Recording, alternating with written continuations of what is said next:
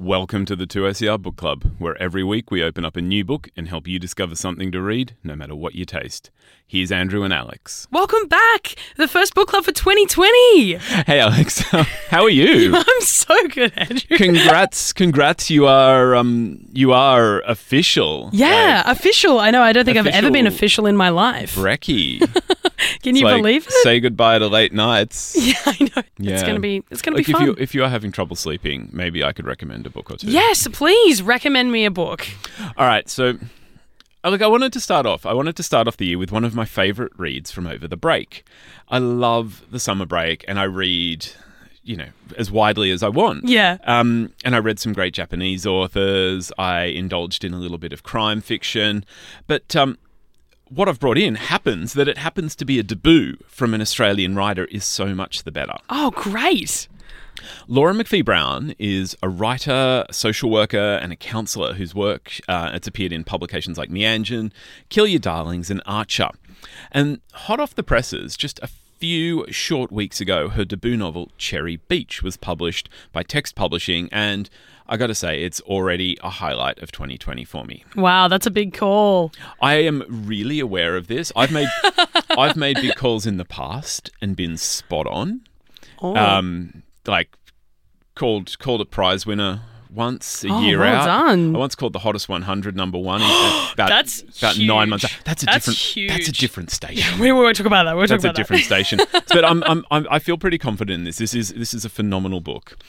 So Cherry Beach tells the story of two friends, Hetty and Ness, as they travel to Toronto. The trip is an adventure, an opportunity to escape and to find out something of themselves and their world. It's told through Ness's point of view, and we quickly learn that Hetty she's an ideal. She is the kind of person who seems effortlessly beautiful and forever at ease around people. Against this, Ness doubts her worth, and she finds she kind of fades in the background. She's also kind of in love with Hetty and doesn't understand what this might mean for their friendship. As the pair settle into their Toronto lives, Ness gets a job in a cafe and Hetty in a bar, striking them at opposite ends of the day, with little time for the other. And from this separation, Ness begins to see herself as others do, making new friends and even finding space to explore the feelings that she has for other women. Hetty, however, seems different.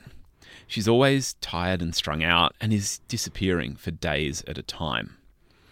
Cherry Beach, it's a meditation on friendship and love and how we often fail to give either to ourselves while offering so much to others. Told as Ness reflects on the trip from the near future, the story is raw with experience, tempered only slightly by the distance that time brings. It's a story that will be familiar to many who have taken a gap year or lived overseas with the hope that they might find themselves in a foreign land. The hope is never quite fulfilled, though, as we constantly find ourselves haunted by the shadows of ourselves that are always with us no matter where we go. One thing I found immensely satisfying are the ways the story complicates the power of personal narration. As we live inside our own heads, it can be really easy to believe that this is the world and that it looks the same to everyone. Through Ness, we come to understand that her idealization of Hetty and the derision of herself, it can't possibly be everything. As Ness discovers herself through the people that she meets and learns something of the person that she's always been. In Cherry Beach, we come to understand that the unreliable narrator is each of us trying to tell the story of our lives. And this idea of the unreliable narrator, the person, we can't trust the person telling the story, and they might be lying to us, they might be deceiving us. And that can so often be us in our own life. Absolutely. Yeah, that idea of imposter syndrome, or even FOMO a little bit. The idea that something better is always happening away from us. The grass is greener. Yeah. So we come to understand that each of us is the unreliable narrator, but we're too close and perhaps too negative to truly appreciate who we are. Through Hetty, we learn what it means to lose touch, just as Ness is learning to discover wonderful things she'd never valued. Cherry Beach also deals with the impacts of mental health on self and on relationships. Through Hetty, Ness, and their friends, we're able to watch how anxiety, substance use, and isolation impact the ways that we feel and are able to deal with the world. It's a world where the true story can only be realised through a range of perspectives that intersect and even sometimes contradict each other. So Cherry Beach, I'm recommending it. Very much so. Very much so. It's a beautiful novel with unforgettable characters, and it's this absolutely stunning debut from Laura McPhee-Brown. Look, I mean, good news. There are some amazing books coming out. I'm just reading some terrific stuff, and I expect it to kind of keep coming. You are not short on good reads and just good art happening in Australia at the moment. I mean, I'm really excited to be bringing some of these books in for you. Oh, I can't wait. Well, thank God we've got you back on for 2020.